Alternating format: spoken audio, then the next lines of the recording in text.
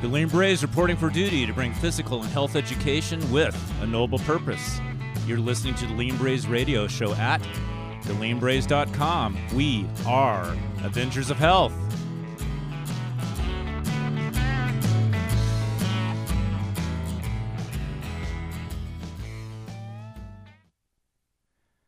Welcome, Braze. I'm Ron Jones with Dustin Riptoe from Tulsa, Oklahoma.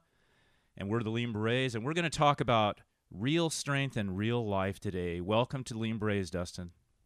Oh, thank you, Ron. Good to be here. Yes, and it's the land of rain, I've heard, in Tulsa.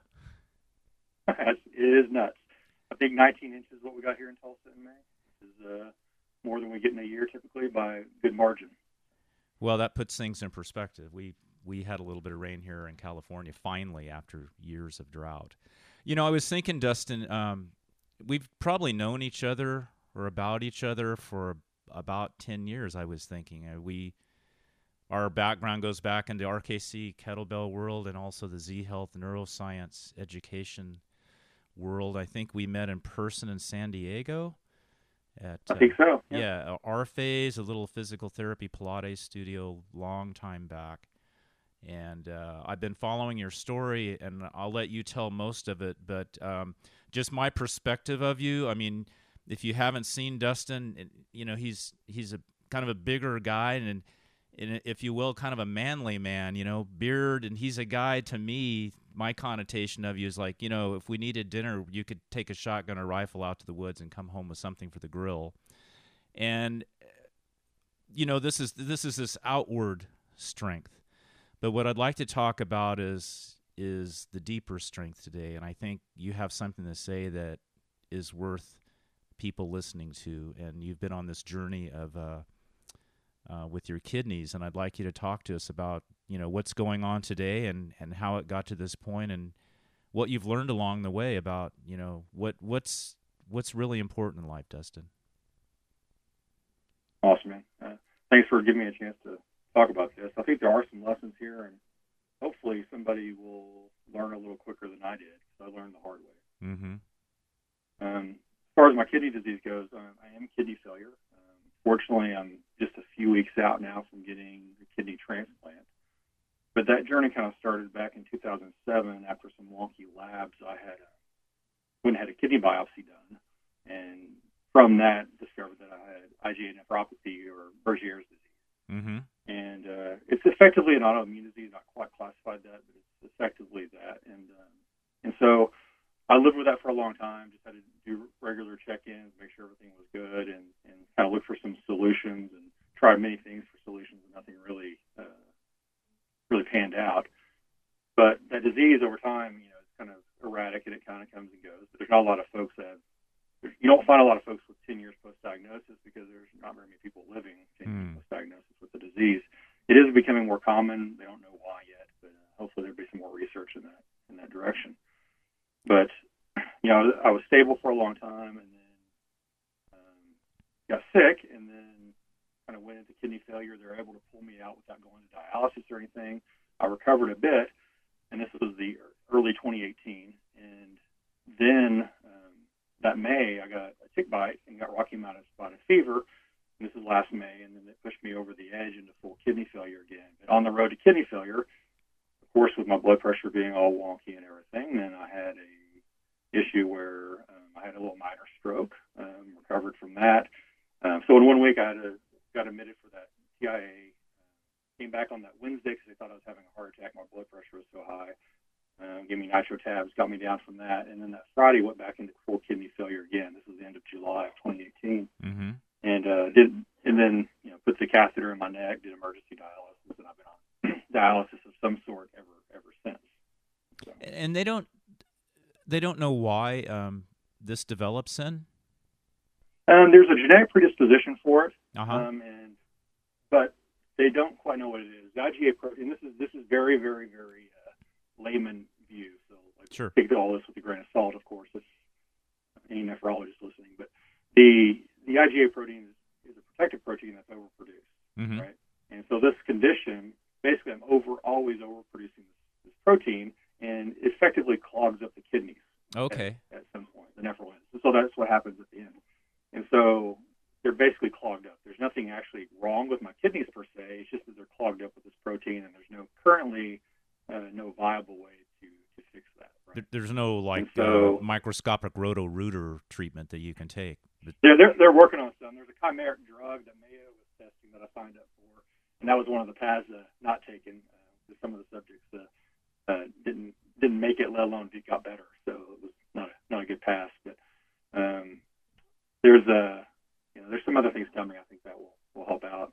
Mm-hmm. But that's a topic for another day, I think. Well, this is it's a tough situation. I learned recently that you had the donor, lined up, and you've got a date. And mm-hmm. And when is the date of the transplant? Currently scheduled for June 24th, and Anna Cannington is my donor. She's an amazingly strong woman. Mm-hmm. For that, I did not know until she started doing the evaluation process.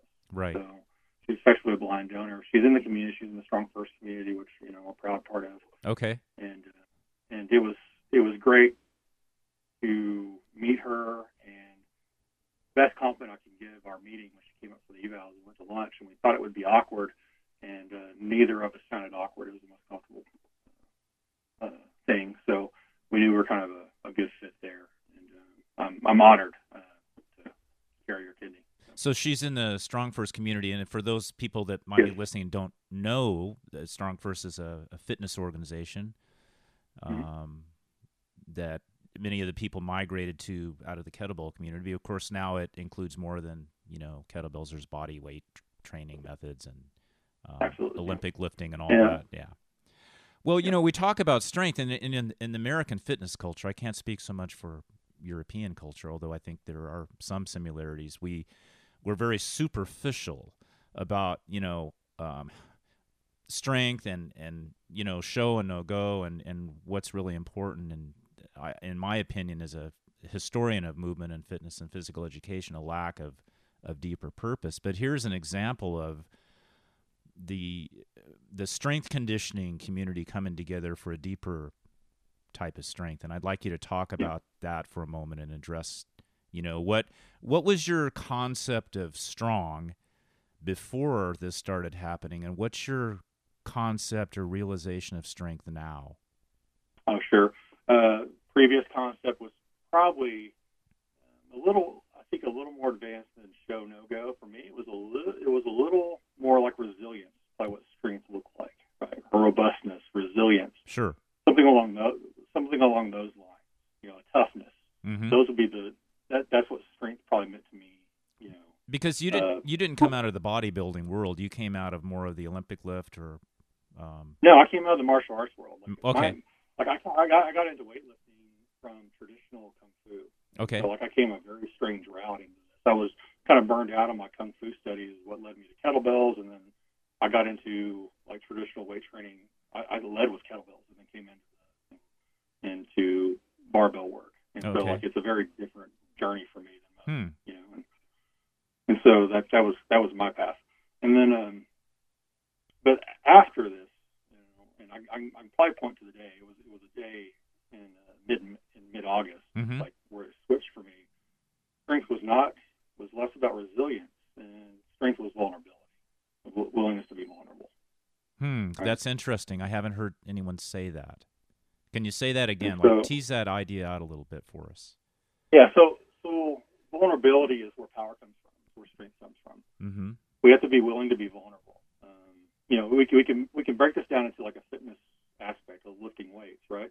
Right. If you're strong enough to lift a weight, you can lift it. If you're not, you're not. There's a truth there. There's a purity there. Right. You can't fake it. I mean, if you're assuming good technique, you're not playing sloth and all those things that we don't like. But there's a truth there. Like either you lift it or you can't. And then what the miracle is this: you lift the thing you can lift, so you can lift the thing you can't. Right? Mm-hmm. Mm-hmm. And likewise, I think you have to make yourself vulnerable. And how I figured this out is I was crushing myself. Like when I was in the hospital and I was, this is right past the emergency dialysis. I'm in the hospital. I had been preparing for this mentally. This is the way I'm going to handle this thing. Yeah. I've read all the Stoic philosophers. I love all that material. So I had this idea, this warrior mindset in my head of exactly how I was going to handle this. I was going to conquer it, and I was going to do it this way, and I'm going to be this great example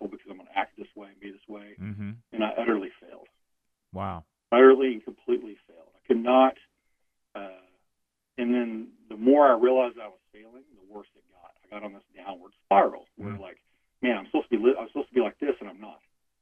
And then there's this moment, like I said, I could probably pinpoint the day that I had this like this deep and overriding compassion for myself came. And I'm like, man, like, I love you. You're worth it. What's going on here? And from this place of complete vulnerability, it's just like, oh, okay. Just forgive myself and like take it easy on myself and have compassion for myself. Mm-hmm. And from that, like that resilience that I was long looking for kind of came. I got a lot more resilient. Like, things bother me, of course, all that stuff. But like it got a lot easier to bear when I let go of those expectations of who I was supposed to be and just was. Interestingly, I'm just thinking as you're talking about this, and this is just my opinion, but it came back to Kung Fu, which is where you departed from, because in a way you went back to a feminine energy instead of this force, masculine energy. And as we know, there has to be a balance between the two. You were willing to open and fail to succeed. That's kind of just what I'm thinking as you tell the story. Well, here's the thing, Ron, is you can't fail. If you're in that place, you can only learn. Right. And so that was the big shift. Is it stopped looking at like, oh, I'm not doing it right, so I'm failing. It's like, oh, no, this is not working. What can I learn? Okay, what can I learn? Well, I like that. Because we miss a lift. Let's say if we just take it back to strength training. There's so much benefit in quote unquote failing or not getting it or making a mistake. I mean, I think just looking at my own life after the age of 50, that was the joy of it is embracing the beginner's mind and just being enchanted, if you will, with all the things that I don't know and learning from them. So I really do like that. That was an excellent share. That's worth the show right there. The openness to be vulnerable in order to have that resiliency come through. And really, that's such a deeper strength, I think. It's been a continual teacher, just kind of relying on that. When I kind of get caught up in the mundane of like doctor's visits and dialysis, and for those that haven't been to a dialysis clinic, it's like surgery at a bus stop 3 times a week. It's the best way I could describe it. It's just not. It's the world's shittiest part-time job. There's just not much. There's not much good to say about it, other than it keeps you alive. It's not a place of healing. It's just keeping you alive. And so I've done a lot of work around that, and that dialysis has been a great teacher as well. Because what I had to relearn is that we take from there what we need, right? Right. And so it's a filter, right? So like the dialysis is a filter literally from my blood, but what I realized is that time there is a filter too, because like the most negative of thoughts come up, and you're mired here. Not everyone, most folks are angry about being there. I think there's a feeling of impotency because you're kind of tied down. Right. There's not a lot of health to look around, examples to look at. So there's not a lot of vibrancy there. You're stuck in a chair. They usually have a TV shoved in front of your face if you indulge in that. It's just this stagnant place, right? And there's tubes and noise and crappy light and pretty hellish, I think. Mm-hmm. But I had to reframe all that. Just like my blood was getting filtered to keep me alive, I'm leaving all this here. I'm not going to take any of this. I have a 4-year-old son and my wife of 20 years, and I'm not going to take any of this shit home with them, right? So I'm going to leave it here too. Right. And so just being a filter. A good friend and business partner of mine, Aaron Balch, helped me reframe it. And we started using this tactic for a while. We stopped calling it dialysis because it was such a charged term for me. Yeah. And we started using the term purification ritual. Right? I'm going to purification ritual 3 times a week, right? Right. And we use that for a while. Now we can make a joke about it. I don't have a charge around it anymore. So it's good. But it was important to reframe at the time, to find it as a tool to reframe. It's such a mindset. I read this book. It was written many years ago. It was called 3,000 Years of Healing. I think that was the title. And of course, there's some wonky stuff that went on back in the day of lizard tails and all kinds of things that people took to be healthy. But one of the the areas that the author delved into and cited throughout history was the power of the mind. And not that you can do everything with that, but there is such a strong mindset in even longevity and healing from serious things on just how people think about it.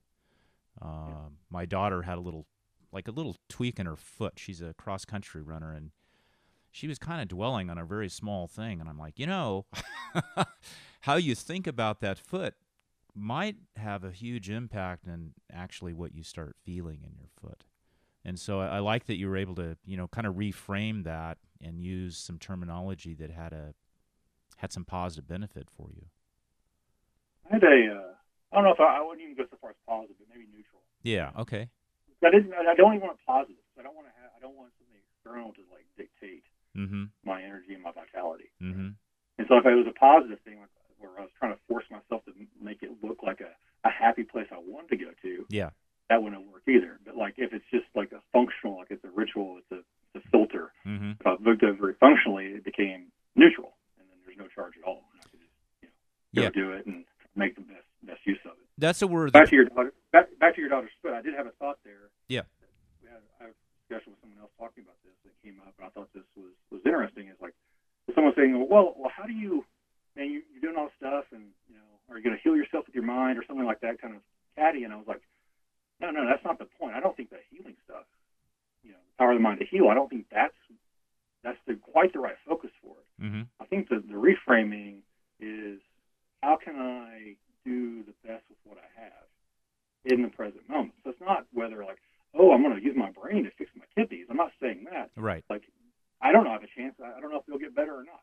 I just know that what can I do to be the best me right now is not, and that's where the effort is. It's outside of your control. If I've learned anything this year, is like, I have no control. Right, and we really don't. We like to think so, but nothing we can create can't be destroyed. That's an interesting thought, because I was having that same conversation with my daughter last night. I've been thinking a lot of that myself lately. It's like, doing the best you can with what you've got left. I mean, if I take my own life, and I did a lot of ultra endurance bike racing and some pretty remarkable things back in the day, and I don't do those things anymore. But rather than dwell on what I can't do, it's like, well, what can I do? I think with what I've got left, I do fairly well. Well, I think it gets down to my current kind of like mantra that I'm working on in my own life right now, is that there's only one goal for me, which is to bring the best of me to what's in front of me in the present moment. Right. And so that's why I'm thankful. I'm thankful, not quite, I'm not quite a morphology. I'm not quite in love with what's happened to me. But why I'm very thankful for this journey is that I've never felt more me than I do right now. Mm-hmm. I feel unleashed in many ways, and I'm thankful for that. I wish it hadn't happened. Yes. I wish there was a better way. Of course. I mean, all those mundane things, but those, at the end of the day, that doesn't really move towards anything productive. So I got to move back towards action. So what actions can I take? Well, at every moment, I can bring the best of me forward as I know it, and pay attention to the present moment. So I try to do that a lot. Yeah. Probably not very successful. And life would be pretty mundane if we didn't have challenges and hardships. And I think so often, at least in American culture, speaking from the States here, current parenting tries to soften, so many blows for the kids instead of letting them learn from the hardships of making. Absolutely. Everyone's concerned about like something's going to happen to their child. They should be more afraid that nothing's going to happen to their child, right? Right. On this. I mean, it's a training environment, isn't it? I mean, it's just what Greg Cook told us how coaching should be, which is we just manipulate the environment. You want an environment of challenge, but not overwhelm. Right. No, and that he's spot on with that, and history would line up with that as well. I want to talk a little bit about the being positive mindset, because I think it's really overblown, and I've always, I won't say always. I said at times I kind of got sucked into that, and then I just felt like it was a false. Like I'm much more. I think I have much more trust or willingness to listen to someone that is more real and upfront, and not everything is positive 100% of the time. And if you ever have a complaint or a concern or you don't agree with something, then, you're negative Nancy or, negative, Nate, and you need to leave the room. So, just keeping it real, I think, is important. And it seems to be, something that you're taking out of this. Well, it's exactly like that. The pressure I was putting myself to handle my disease state, my healing journey a certain way. It's the same thing. Expectation. If you're like forcing optimism, is the same thing. Like you're expecting it to be happy and you're not, so you're creating this dissonance. Mm-hmm. It's much better to feel what you're going to feel and know that your feelings aren't you. It's just part of the moment, and just right. Move to the next thing, right, and just take action. Let's loop back to the physical for a moment, and absolutely, and let's look at the biomechanical, the science of training as you've entered this last year, and it's gotten to be, shall we say, very challenging. Mm-hmm. How have you adopted your physical training? Can you train? What are you doing? How, what's the volume? What are the tools? I think people would be interested to know what you've done with that. So I have to say that the science view of this is going to be very philosophical. So I hope you'll pardon that. But basically, I'm guided now by vitality. Mm-hmm. If I have excess energy, I express it. And if I don't, I don't, and I'm okay with that. Mm-hmm. And generally not, I'm handling things pretty well.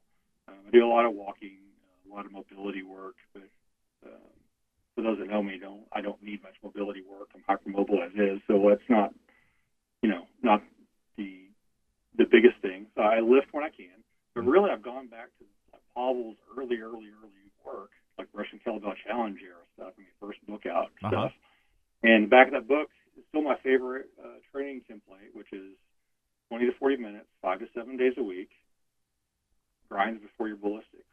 Yeah. Right?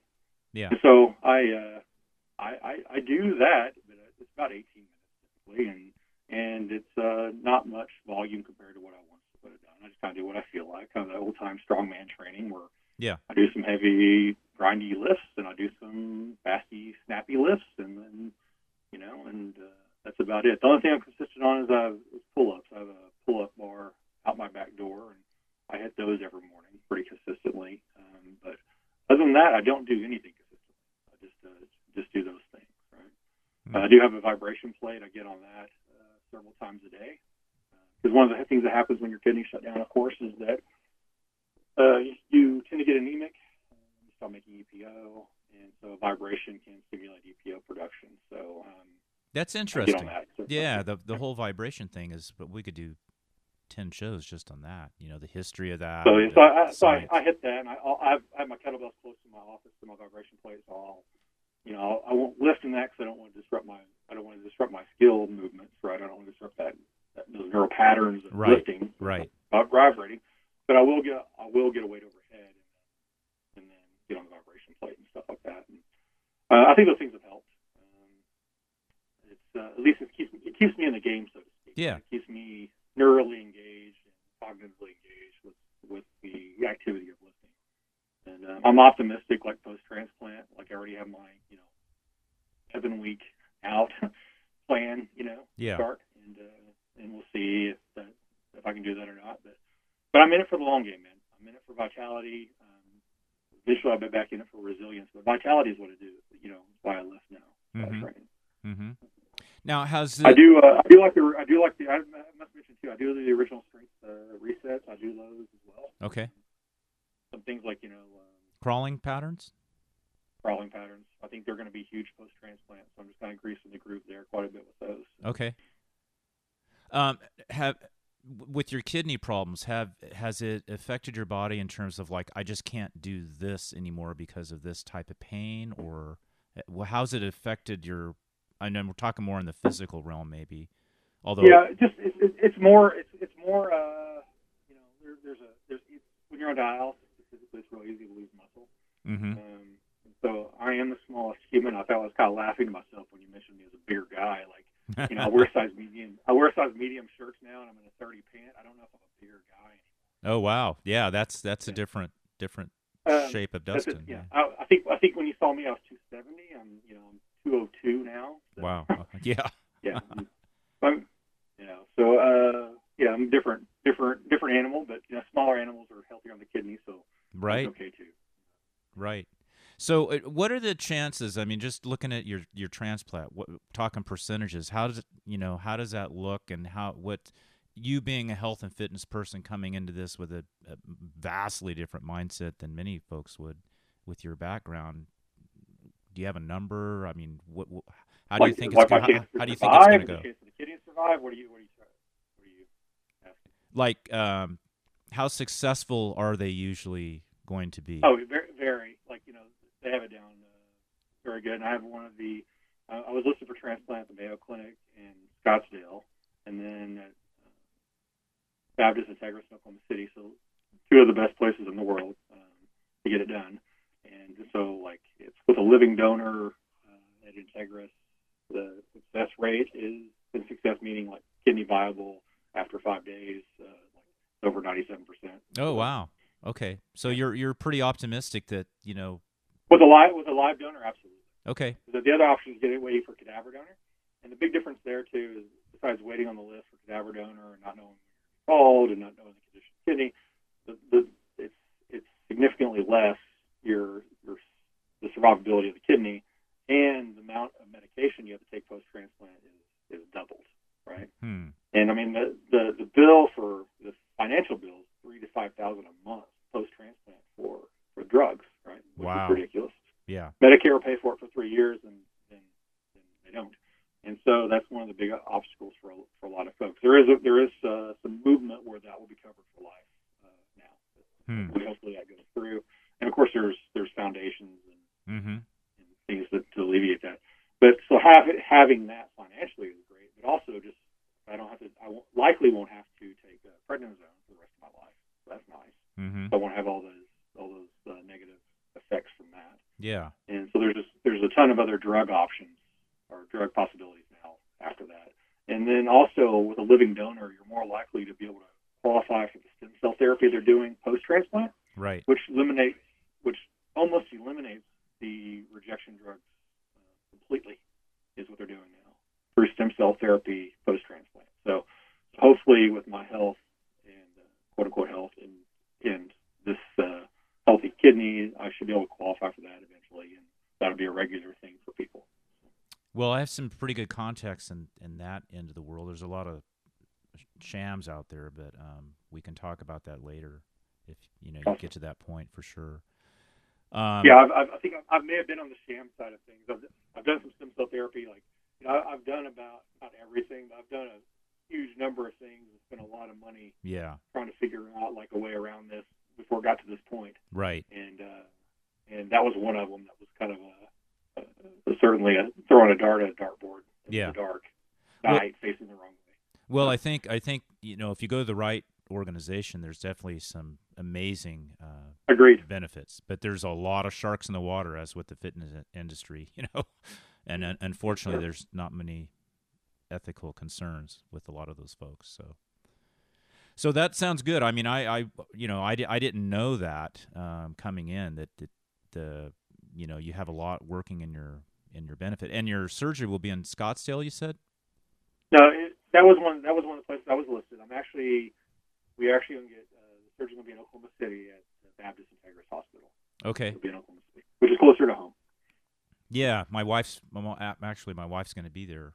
She's from Tulsa, as you know, and she's flying in about the same time you're having the surgery for 10 days. So she'll be giving you some Oklahoma vibes while you're there. Good. Yeah. Well, I'm glad we got to talk about real strength and just real life today. I know my wife went through, open heart surgery, and the strength community didn't. I mean, this is just my opinion. I don't think anybody really cared about the deeper strength. It was so superficial. So it's nice to come in and talk to you about, beyond the barbell, if you will. And how that's important to us, of course. But Strong First has a code, and the code is: I'm a student of strength. I'm a quiet professional. Strength has a greater purpose. Yes. And I think that strength has a greater purpose. I think that's being fulfilled here. Mm-hmm. Mm-hmm. And I'm not talking about me. I'm talking about Anna, Mm-hmm. and and her willingness and Right. her drive to have to see this done. I mean, she's been so tenacious. I mean, she applied. I've been attached to several different kidney transplant centers. Like one of them was here in Tulsa, and it closed, and all this stuff. Yeah. And she's been attached to several of them, and she just kept pushing through until to do it. So kind of honor her for that. Yeah. Well, good for her and good for you, and good for a deeper purpose beyond just what we see in the mirror. Because if that's all it is, that's not much. Yeah. Agreed. And agreed. And that's fleeting, right? I mean, we know it goes away, especially as we're getting older here. It's like, yeah, maybe that these plus press doesn't look so impressive anymore, right? Hey, no one gets out alive, not even Jack LaLanne, So, hey, well, do you have anything else to add, Dustin? I mean, this has been a very enlightening show just to me personally, and I'm hoping that people will take it to heart and think about it when they get into the bar, No, I think this journey is. I'll just kind of close with this. That this journey's kind of circled me around. Like I'm still in the fitness world. I'm still proud to be strong first, obviously, by my language today. But but I've also it's revealed to me like a different path, and I've moved to a different style of coaching where I went in March and got Gallup certified with the Clifton Strengths, which is a talent assessment focusing on what's right with people and how to coach around that. Mm-hmm. And so I do that coaching now. Primarily, and I looked at this because post-transplant, I'm basically going to be in quarantine for a while, so I needed something I could do, basically from my house is what I was looking for. And right. So, like I've been doing coaching via Zoom, so I coach people all over the nation, and it's been great. Like they call in, we work on what's right with them and see where they can aim that. Yeah, that's a very empowering process. That's one of the things I wanted to touch on before we left today is, what you're doing now and how people can reach you. Do you have some contact or a website or? Sure, it's really simple, DustinRippetoe.com. So if you can spell the last name, you're downhill from there. So just DustinRippetoe.com is my website. Of course, I'm easy to catch on Facebook as well. So. Yeah, and I'll hook up the links on the show when I post it in the iTunes library, so people can just click and go right. I had to ask you though, your last name is Rippetoe, Rippetoe. It's a very interesting name. So where did that name come from? We originally were told, or not originally, but for a long time we were told it was French Huguenot, but it's actually Italian. After we did a little more digging. Okay. So, yeah. It's an interesting name. I just one of the questions I wanted to ask. It used to be spelled. You could probably imagine how it used to be spelled. Right. Yeah. Probably without the TOE and probably more like a TAUX. Probably. Okay. Yeah. It got Americanized. Yeah. Well, Dustin, let's do this. Let's plan on doing a follow-up when you come out of this and talk about your post transplant training and what you learned from that, because I think it'd be great to hear Absolutely. the story. Okay. Yeah, I'd love to visit with you again, Ron. Yeah, best of luck to you, and we'll be in touch. And I hope some people contact you on the other side, and they can have the opportunity to work with you as a coach, because you're definitely coaching at a deeper level. Thanks, Ron. Appreciate you. Yeah. You've been listening to Lean Braze Radio Show at theleanbraze.com. Until next time, keep moving well to think well and live better.